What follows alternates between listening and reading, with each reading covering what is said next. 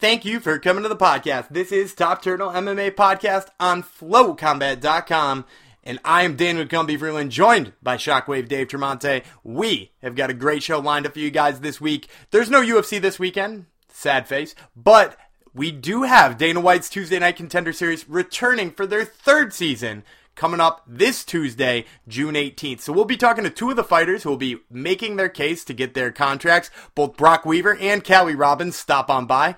Plus, our Combat Countdown is going to stay Contender Series themed. We're going to count down our top 5 Contender Series alums. And let me tell you, there are some killers on this list. Plus, there would be no episode without our fastest fight news segment. We're going to be talking about UFC 238 and all the craziness that happens from it. Plus, we'll play matchmaker with a couple of the winners and maybe a loser or two as well. But before we get to any of that great content, I got to remind you that this episode is brought to you by ADK Fightwear. Head to adkfightwear.com. Make sure to use promo code TURTLE, TURTLE, all lowercase, and you're going to get 20% off your order there. And let me tell you, 20% off your order there gets you some real inexpensive jiu-jitsu gear. You can get a t-shirt there for just $7.50. You can get a short sleeve rash guard for just $20. You can get their brand new, just recently released gi, their base and gi, for $64. That's right, just $64 for a brand new high quality gi. And this is high quality jiu-jitsu gear. You're not going to find it anywhere else on the internet for that price. Head to adkfightwear.com. Check out their whole line, which also includes things like spats and sweatshirts at adkfightwear.com.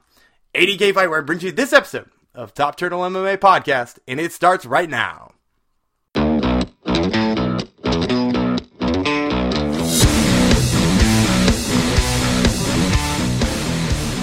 This is Daniel Gumby Freeland with Top Turtle MMA on FlowCombat.com, and today I have the pleasure of speaking to Callie Robbins, who fights Hannah Goldschmidt on Episode 1 of Dana White's Tuesday Night Contender Series on Tuesday, June 18th. So, Callie, let's start with something I've always been interested in. I love a good nickname story. You've got one of the most unique nicknames in the history of MMA, Pop-Tart. Tell us where the nickname Pop-Tart comes from. Honestly, it's just like food cravings during fight camps. There's always something. Every camp has been different, and there was just one camp that all I wanted was Pop-Tarts. I swear to God, like everyone was just eating them in front of me. I don't even know, but I posted about it so much that it just started to stick. So it's really just because I'm a fatty, so. Well, I got to ask you, too, because I'm a Pop-Tart guy myself. Do you have a favorite kind of Pop-Tart, too? I always go for the classic. I like strawberry Pop-Tarts, but despite popular opinion, I know people are pretty crazy about the unfrosted ones and how they're not really real, but the unfrosted peanut butter Pop-Tarts are amazing. Wow, that is a hot take right there from Callie Robbins, that she likes the unfrosted ones. Don't hold it against her. Now, let's talk a little bit about your MMA career, too, because, when you're 29 years old, you made your MMA debut, which is pretty late in your career, but here you are right now. Why did it take you so long to make your MMA debut? Honestly, I had no plans on fighting. I had been training, I don't know, for about like 5 years or so. So I had just gotten my purple belt at the time. So I'd been training just for fun, and by fun I meant, like I was there, 2 or 3 times a day. I was training a lot. I was training like it was my job already, and I happened to kind of link up with the old training partner now, Rocky Magdaleno, and she was getting ready for a fight against a good jiu-jitsu person, so I helped her out, and she was helping me out with wrestling, and then we were training together, and basically my coach at the time just started bothering me about it, and then it was like every day I walked in the gym, like, when are you going to fight? And I'm like, never. And then one day I walked in, and he was like, what are you doing such and such weekend? And I was like, I got nothing planned. And he's like, cool, I have a fight for you. And I was like, all right, fine. So I kind of went into it like I got to at least try it. It was on my mind a lot, and it kind of gave something to look forward to after training as long as I did. So Well, that certainly, it doesn't sound like you had to twist your arm to do it. Now, I'm glad you mentioned the wrestling too here, because recently we saw you on social media doing some wrestling up at the Ben Askren Academy. What was it like working there, and how did that come into play? Well, I've known Ben for a while. We were both teammates at Rufus Sport, and then he would teach the wrestling classes for the pro team. And then since I switched over to Red Schaefer MMA, we've kept in contact. So anytime there's a wrestling practice or something like that, especially the last one I went to was an all-women's wrestling class. I try to make it up there to support it, and it's just, good to get different looks and things like that. Ben's an amazing coach. If not just like his mindset and everything like that, it's the skill is there. So I've taken a lot from him, more than, I think I know. Coming from a jiu-jitsu background, it's really hard to kind of shift over and figure out wrestling. But he's a great coach and has great mindset. And I'm glad you mentioned your jiu-jitsu background too, because I was going to ask you a question about this. You're definitely jiu-jitsu heavy, and I myself am a guy who loves jiu-jitsu. I'm a purple belt myself. But you're heading on to the Contender Series, where it tends to be the flashy knockouts get the contract. Does that worry you at all, that your style doesn't play into that as much? No, I think I actually started training kickboxing before I ever did jiu-jitsu. Jiu-jitsu was the thing that I spent the most time on, but since I started fighting, it's kind of reversed. And I spend the most time striking. And while it might not have shown in, a few fights, it took a little bit for me to trust it. And I feel like I've come full circle. And now I feel very confident either way. And, I have submissions, I have a knockout. I feel confident in both. It's just, believing in it. So I think, the fighter that I am coming onto the show is the perfect kind of fighter. I'm game everywhere, and I have the ability. So, do you feel like you have to switch around your game plan? Like, if you weren't fighting in front of Dana White, would you be fighting a different kind of fight than you are going to fight come Tuesday? No. I'm always looking for the finish regardless. So, and I think I've proven that. In more than half my fights, I'm looking for the finish. The point for me is to win and to come out like a polished fighter. And, if the knockout's there, it's going to happen. And if the submission's there, it's going to happen. I think in the past what's gotten me caught up is forcing things. So, I feel like I'm more patient, and so those things are going to happen a lot better than they would have in the past. So, no, I'm going to go out there and I'm going to be exactly who I am. I really don't know how to be any different. Well, and it sounds like you have a pretty flexible game plan, so you're not necessarily sure where this is one's going to end. But I am going to ask you, what part of your game do you think is going to impress Dana White the most? I mean, I just think I'm slick everywhere, and I haven't been able to show it all yet. Like I said, I do have knockout power. I have great submissions. I feel very confident on the ground. I think that it's going to be impressive to see a well-rounded fighter that has, power in her hands and the ability to finish a fight on the ground. I think that I have one of the best ground games in the division, and I'm going to be happy to show it, and if I can't take it to the ground, I'm going to show it with my fists. So. Well, we're excited to see it no matter which way it goes. Once again, this is Callie Robbins, who fights Hannah Goldschmidt on episode 1 of Dana White's Tuesday Night Contender Series, and that's on Tuesday, June 18th. Callie, thank you so much for the time. We really appreciate it. Thank you. This is Daniel Gumby Freeland with Top Turtle MMA on FlowCombat.com, and today I have the pleasure of speaking to Brock Weaver, who fights Leon Shabazian on episode 1 of this year's Dana White's Tuesday Night Contender Series, which airs on Tuesday, the 18th. So, Brock, you've been in MMA for quite a long time.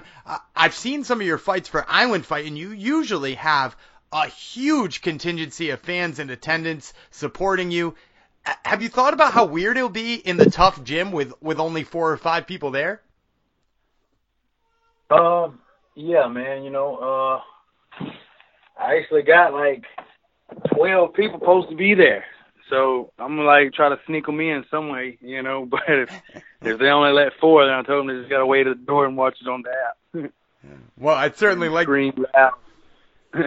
Well, I'd certainly like that you're going to try to get 12 in. That's certainly an interesting tactic. Now, why exactly is there such like a? I mean, they're dressed up. They've got your shirts. They're all clearly pulling for you. How is it that you pull such a large crowd? Well, see, I come from a tribe, a Native American tribe, small tribe here in Lower Alabama called the Mowa Choctaw Band of Indians. And we're a small tribe of the Choctaws, and we're a state-recognized tribe, still battling in court to be federal recognized for many of years now. And we live in this one area here, and there's about 1,000, maybe 1,000 of us left now around here in this one area called McIntosh. And, ever since I'm known, all Mowas are known for is fighting. Like, we go into the city. When we go to the city, it's like 50 miles north or south. And whenever people see us, we have this certain look on us. Everybody looks alike, or everybody's got these 3 last names that are the same: Weaver, Reed, or Rivers. And people know when we say our names, oh, he's a Mowa. He's here to cause trouble or fight. And it's just a bad name for generations we've had on us, and way before my time. And I think, I'm the only one that has took that bad fighting spirit and name that we got on us and has pursued it into a career of something good.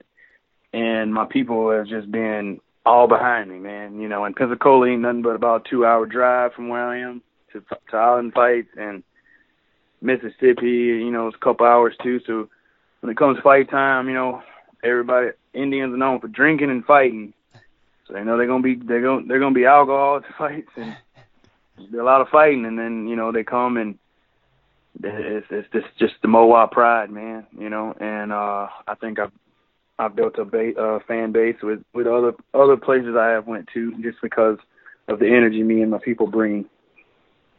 I'd certainly love that. Now, by my count, you would be just the 3rd UFC fighter of Native American blood, too. I know Jordan Griffin and Nico Montano as well. How important is that for you to get out the message of the Mowa? Man, it's big because, like I said before, we're Jordan Griffin and them, they might be, federal recognized Indians. I'm not really sure. But being federal recognized means you get paid every birthday. It means you get many other grants. We get certain grants and stuff now, but it's nothing compared to what federal recognition can be. And to get my name, I don't even know if I could do it, but to get my name out there, to put on the tribe more on TV, to get us out there, maybe one day possibly run for the spot at being our chief, is all goals to be federal recognized one day. And getting my people, really recognized as Native Americans around here, is just a bunch of mutts and mixed breeds, like we're called, for the longest.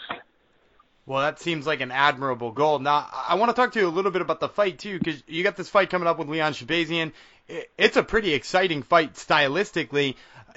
I've seen a lot of your fights. You seem to lean on the boxing because you got a little bit of a boxing background, but how exactly do you expect this fight to go with Shabazian? I've seen some videos on Shabazian, little old videos, but nothing like super new. And I looked at his record. He ain't fought no killers. I mean, he fought Gabriel Green. I watched a couple of videos on him, and he seems pretty decent. He seemed like a killer, a gritty guy, and I think TKO'd Shabazian in the first, I think. So, stylistically, I think I'm better. I'm faster. I'm stronger than Gabriel Green. So if Gabriel Green could get in there, and what I mean by that is, I don't think Shabazian has been tested by a killer, by a real veteran fighter. Everybody he's fought is has losing records, and he standing guillotines them. You know, I'm a guillotine guy too, so I know how to stay out of a guillotine just as much as I know how to put in one. I think he would lean for that if I hurt him. I think I'm gonna come out this fight. I'm gonna pressure, be very aggressive. I don't think he's gonna make it out the first round with me, but if I do, I definitely don't think he's gonna make it past the second. It could end with me TKOing him or him running into one of my guillotines off of me hurting him shooting desperately, leaving his neck. He has a long neck. So, yeah, guillotine or definitely a TKO for sure is what I'm looking for. I do not think this fight will make it to the third round. I might be wrong. He might have heart. His brother's good. His brother's tough. I don't think that he's got the same as his brother's got in him. It don't look like it. So I'm looking to, break him early. Now, I've seen a lot on your social media, too. You've been working with Tyler Hill from Alan Belcher MMA on the boxing. How has your work with him sort of helped influence that style you were talking about? Well, me and Tyler, even before we fought, were training partners,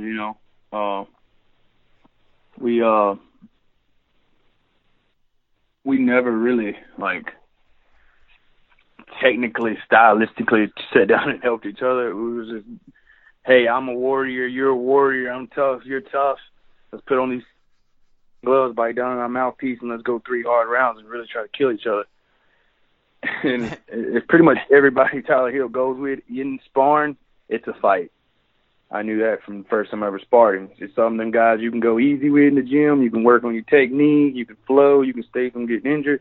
And then every now and then you run into a guy that's like, all right, this is my gym. I'm the big bad dog in here. I'm going to knock you out if I can in here. And it's a fight every time. So every time me and Tyler love each other, man, we do anything for each other. I helped corner him in his last fight. He comes, we work out together. But when we come to spar time, it's what we really go to each other for, is sparring, because he don't quit in sparring and I don't like to quit in sparring.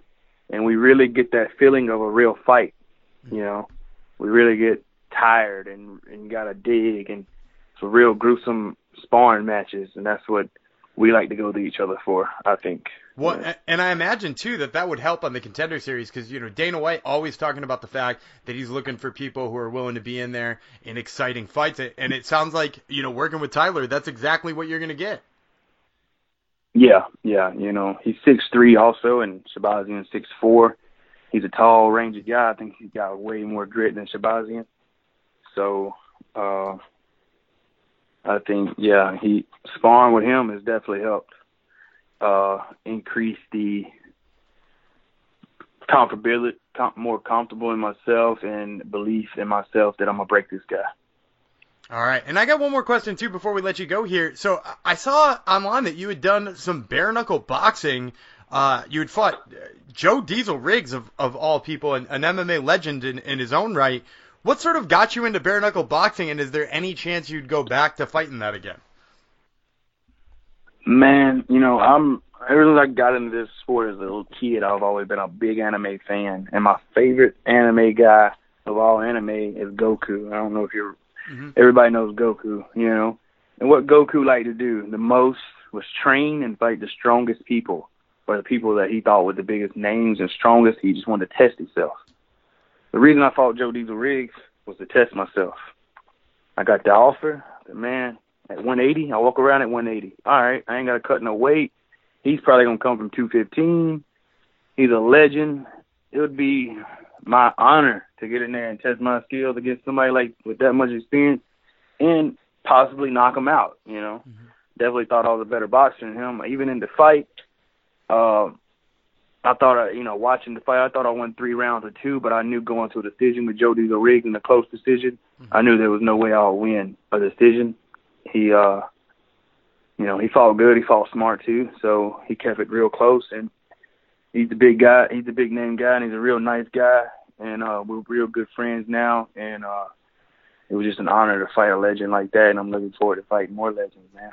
Well, we love that mentality, and we certainly think it's going to play well in the Contender Series, which once again airs Tuesday on June 18th. Once again, this was Brock Weaver who fights Leon Shabazian on that very first episode. Brock, thank you so much for the time. We really appreciate it. Yes, sir, no problem. And those interviews with Callie Robbins and Brock Weaver were brought to you by Maroon Social. Marune. Maroon Social is the one and only app for your phone to help you log your BJJ training. That's right. There's now an app on your phone that allows you to track your BJJ training. Let me explain to you how this works. You're going to go to the Apple Store or Google Play, and you're going to download Maroon Social. Marune. Once you've got it downloaded, you're going to set up your profile with your name, your belt level, maybe where you train, as well as, a couple other things about you. Maybe you want to log your weight so that you can keep an eye on upcoming competitions. So once you've got all of that, you can start logging your training sessions, which is really cool because it allows you to leave yourself some notes, maybe on some techniques that you want to remember. It allows you to look at what techniques you're training more often. And it allows you to track how often you're training and whether or not that trend is upward, like we like it to be, or downward. Maybe life's getting in the way and we need a little pat on the back. So Maroon Social is going to help you stay on top of all that. You can also log your competitions, maybe some seminars you win. You can tag some friends to try to get them back in the gym. It's a great app and it keeps you doing jiu-jitsu. Maroon Social. Now, let's get back to the show. I am Daniel Gumby Freeland, joined as always by my co-host Shockwave Dave Tremonte. Dave, I got to know. Did hearing that Callie Robbins likes frostingless Pop-Tarts make you root against her this upcoming Tuesday? My first reaction was, well, that's a little weird. But then when I thought about it some more, I kind of respect the hustle. Maybe she's trying to make weight, It's a healthier way to consume a Pop-Tart. And let's face it, Pop-Tarts didn't always have frosting. That's somewhat of a more modern invention. So back in the day, Pop-Tarts didn't have frosting. So she's old school with it. I like it. Yeah, that's a fun fact there from Shockwave Dave. You're getting all of your Pop-Tart history in. I have no idea if that's true or not. I just assume that Pop-Tarts did not start with frosting. I'll have the intern look that up as we speak. Gumby, what were your takeaways from talking to her? I think it's going to be an exciting fight. I think she brings a fun style, and I also am excited to see Brock Weaver fight too. I think Brock Weaver's fight with the younger of the two Shabazian brothers is going to be an absolute banger. So those are two people who are on my short list to get a contract as is, and obviously I'm usually a Top Turtle homer as it is, but these two definitely certainly bring it. Originally not frosted, when first introduced in 1964, it was later determined that frosting could withstand the toaster, and the first frosted Pop-Tarts were officially released in, Gumby, take a guess, the original Pop-Tarts, unfrosted, 1964. When do you think frosting came out on a Pop-Tart? I'm going to say 89. I would have thought the same thing, 1967, three wow. years after birth. So pretty early in the Pop-Tart game, so I was completely wrong. I thought maybe in her lifetime the frosting was new. All right, let's get to our favorite segment on the show. Well, tied for our favorite segment. It's Fastest Fight News. We deliver the news to you in under 15 minutes or less, or your podcast is free. And Gumby, there's really no better place to start than Henry Cejudo becoming the champ. I'm getting so tired of that expression. Wins the 135-pound title, beating Marlon Moraes, then calls out Dominic Cruz, the GOAT of the division, Cody Garbrandt, former champ, and recently unretired Uriah Faber. Your thoughts? That is the most cringeworthy thing Henry Cejudo's ever done in a long line of cringy Henry Cejudo moments. Because you're speaking specifically about calling out Uriah Faber, right? Exactly. Well, or Dominic Cruz or Cody Garbrandt. Tell me how many wins those three men have combined in the last 2 years. Think about it. Well, I can tell you right now, I would say, does Garbrandt have one win in there coming off the Dillashaw losses? I'm fairly positive that none of them have a win in the last 2 years. True, right. Let me check real quick. No, it says here that Cody Garbrandt's last win was over Dominic Cruz. Ha! That was in December of 2016. Am I right or wrong? That's correct. 100% correct. Dominic Cruz's last win... Are you going back to Dillashaw? Was against Uriah Faber. Yeah, that was in June of 2016. Am I wrong? That was in June of 2016. You are 100% right on that one. And Uriah Faber's last win? That's a tough one. Did he maybe fight some jobber on the way out? When's his last win? He beat Brad Pickett in December of 2016. But the bottom line is none of them have won since 2016. That's the most recent win. And Henry Cejudo wants those guys instead of Aljamain Sterling, instead of Petr Yan, instead of Jussier Formiga, Joseph Benavidez, who has a win over him. He wants fucking Uriah Faber. Well, certainly he was going for the money call-outs, right? But are those even money call-outs? Like, is a Uriah Faber main event in 2019 a money main event? I don't think it is.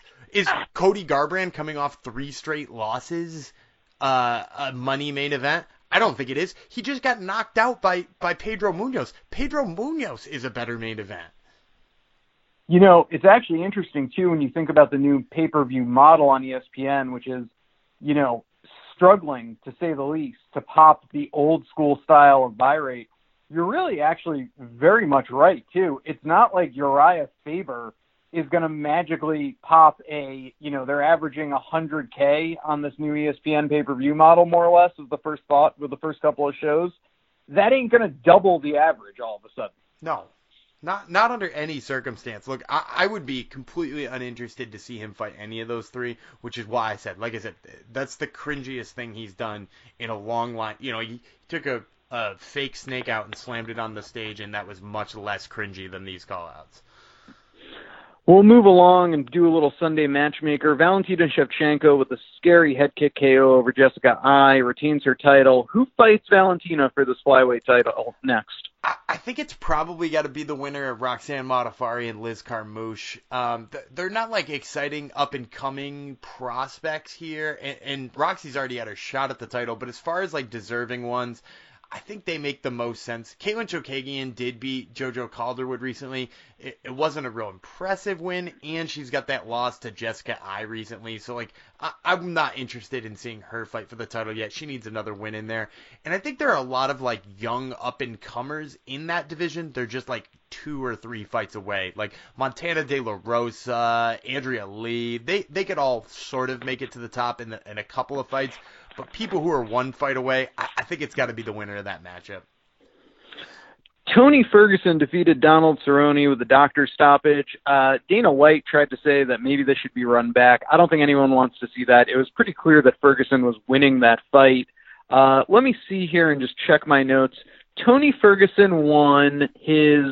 What number is that? Oh, I don't know. 1,000th fight in a row. Gumby, what do you do with Tony Ferguson? He's got to have the title shot. The winner of Dustin Poirier and Khabib Nurmagomedov is the only answer for Tony Ferguson. And somebody get the kid a passport just in case something happens to Dustin Poirier so we can make that match happen. I threw it out on our Twitter at Top Turtle MMA. Got some good feedback asking, are you the fans, confident that Khabib and Tony will finally fight sometime in the next 18 months? Now, of course, someone might be saying, no, I don't think they're going to fight because Dustin Poirier is going to win this September. But short of that, let's assume that Khabib continues his undefeated streak and wins. People were pretty pro and positive in the fact that they would fight. I think the matchup is cursed. I don't even know if it could really happen. Do you think if Khabib wins this September, the MMA gods allow it to happen? I think it's got to. I mean, they at least got to try to book it again. If something happens, and then we'll be able to say it's cursed. But the UFC's got to at least try. The dude's won fucking 13 in a row, and it technically has been an interim champion already. And if you look at his list too of people he's beaten during this run, it's one of the most incredible runs. Maybe, and I'll toss this over to you in a second. Maybe the most impressive run in the history of the UFC when we're talking about winning streaks. He just beat Cowboy Cerrone, who granted is not a former champion, but he's beaten in this run Anthony Pettis, who's a former champion, Rafael Dos Anjos, who's a former champion. He's also beaten people like Kevin Lee, Edson Barboza.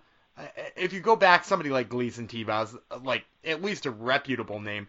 This winning streak has got an incredible batch of names on it, and to not culminate in a real title fight is just crazy. Yeah, I mean, it is certainly, I would say this, if the division ended tomorrow, and God, I hope that would never happen, because 155 is one of the most exciting and talent-rich divisions in the UFC. He's the greatest 155er of all time, bar none. I don't care who you want to throw at me. He is the greatest 155er of all time. As far as most impressive runs, I still take John Jones over it just because of the amount of names and legends he beat on the way up, plus the 2 wins over Cormier. But that might be another story for another day. You make a very solid point, and I agree with you. It's title or bust at this point, although I would love to see him versus Justin Gaethje. But I'll tell you what, at this point, let's go full WWE, Gumby. If they can't make Tony versus Khabib happen, just give Tony his own fucking title. They could have 255, the Intercontinental 155-pound title and the World 155-pound title. I don't give a fuck. Tony needs to be a title holder of some kind. We'll move along. Dana White said that the UFC flyweight division, men's, is here to stay, even though Henry Cejudo just won the 135-pound title. Rather surprising, no? I'm shocked, to be honest. I can't believe that he's still standing by that, because to me, the fact that they have less fighters in the division, it doesn't change how I feel about flyweight. Like, if they wanted to cut down the number of fighters they had, but it's who they're cutting.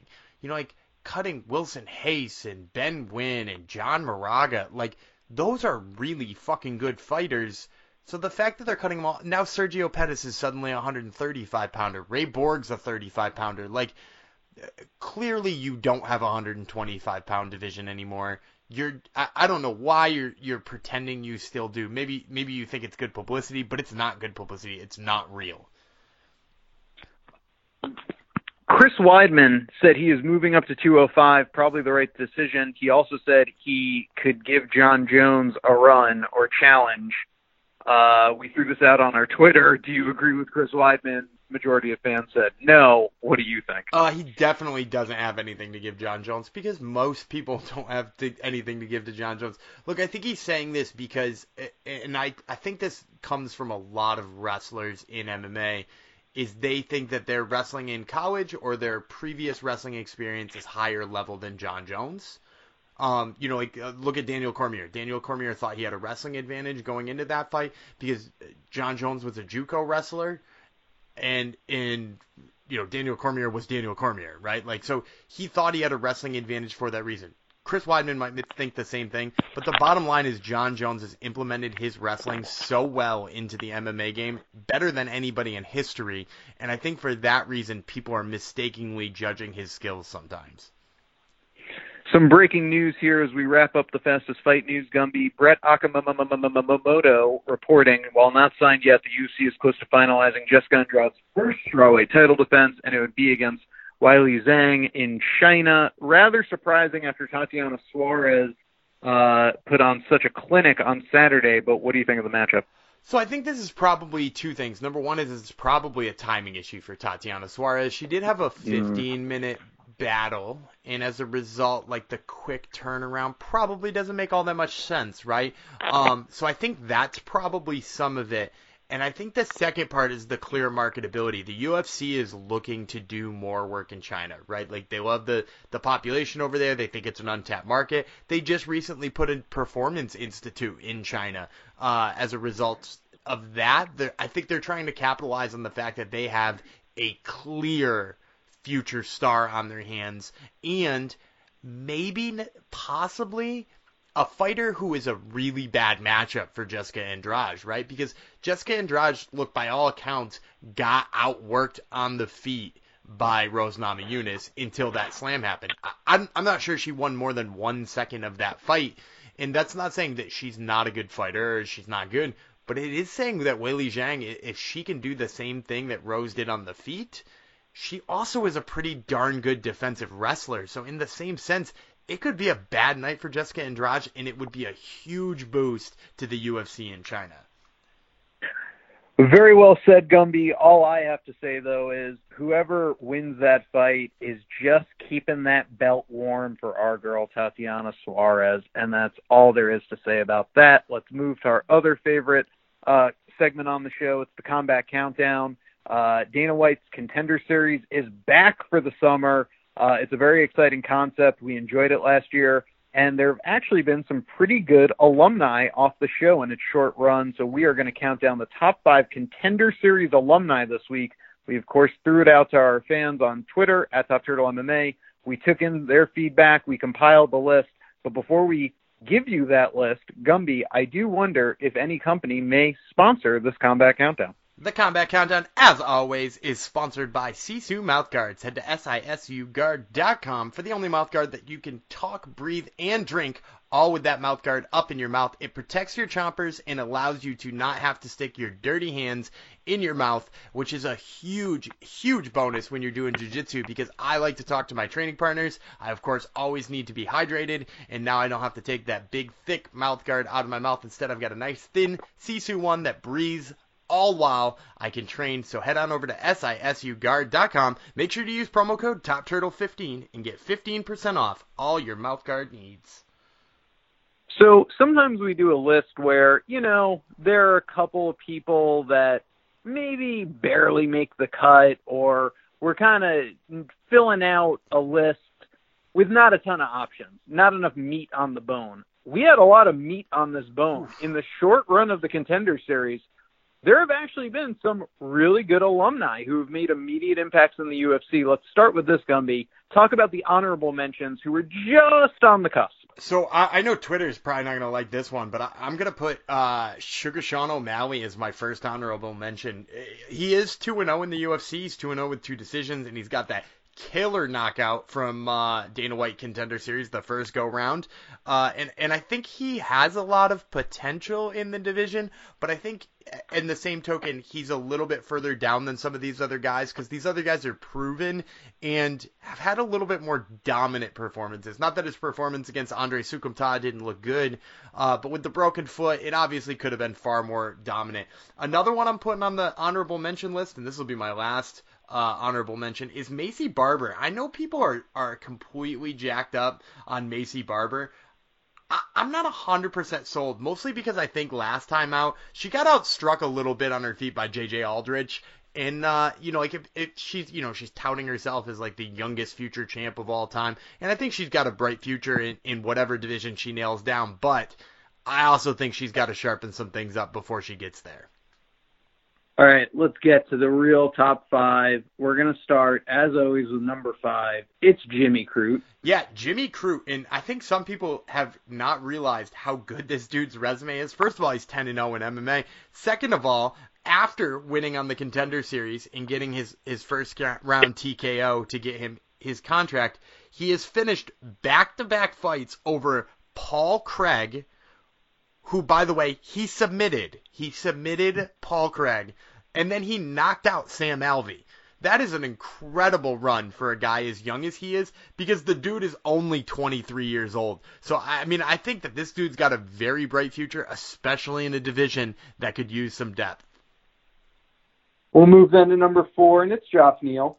Yeah, Geoff Neal, I'm a big fan of Geoff Neal. He was ranked for a very brief moment at welterweight, because I think he's got a bright future. He's got a whole lot going on. It just happens to be a really stacked division right now that makes it a little bit harder for him to jump up quick. But he's got a whole bunch of fights, including a win over Bilal Muhammad, who is a killer in that division. So, and of course, we're always a little bit biased towards Fortis MMA guys, so we had to pop him in on this list above those honorable mentions.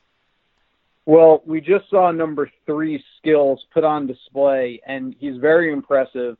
When we threw this out to the Twitter universe, a lot of people responded with our number 3 pick, and that's Ian Heinisch. Yeah, Ian Heinisch is a huge future star in this organization for a couple of reasons. Number one, did we not just watch him beat Antonio Carlos Jr., right? Like, Antonio Carlos Jr., hell of a grappler, had trouble grappling him, right? Which is super, super crazy.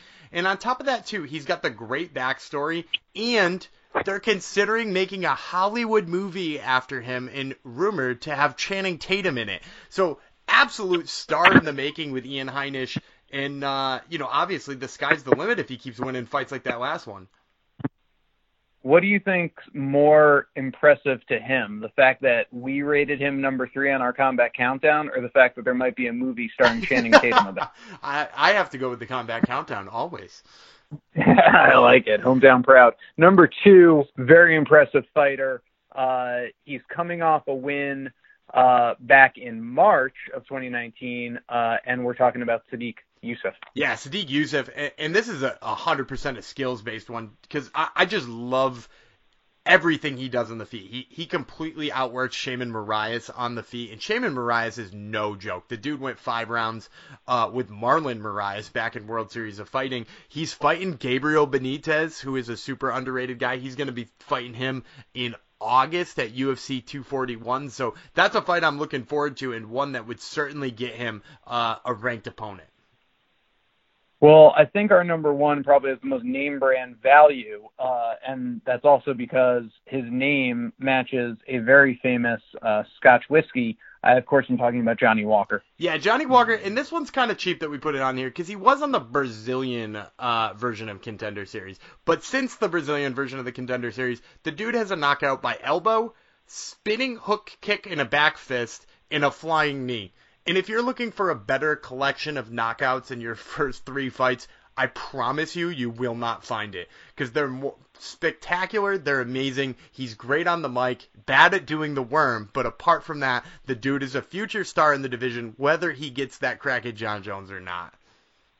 Yeah, he is a fast-rising star in a division that's turning over quickly. We talked about it last week with Gustafsson recently retiring, with Manoa retiring, Rumble's been retired, DC moved up.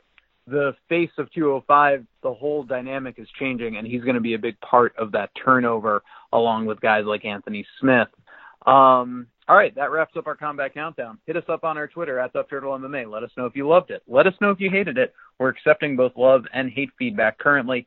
Gumby, that about does it for us. Why don't you take us home, wrap this show up, do any house cleaning we need to do, and let's call it a day. Well, that's going to do it for another episode of Top Turtle MMA Podcast. We thank you guys so much for listening in. We would not have a show without the fans. We would also not have the show without our sponsors like Sheath Underwear. Go to sheathunderwear.com and make sure to use promo code FLOW to get 20% off underwear that is changing the underwear game. They're not boxers. They're not briefs. They're innovative new underwear with an innovative front pocket that promotes airflow to your cash and prizes while giving them the support they need. It's like all the qualities of a boxer that you like, all the qualities of the briefs you like, all jammed into one pair of underwear. You're gonna want to check them out, sheathunderwear.com. We also want to thank our other 3 sponsors, Sisu Mouthguards, ADK Fightwear, and Maroon Social. Make sure to download the Maroon Social app. We want to thank the mothership Flow Combat for having us on each and every week, and we want to remind you to check out our Twitter @TopTurtleMMA for upcoming contests, combat countdown topics, and all kinds of other fun content. Once again, I am Daniel Gumby Freeland. He is Shockwave Dave Tremonte, and we will see you next week.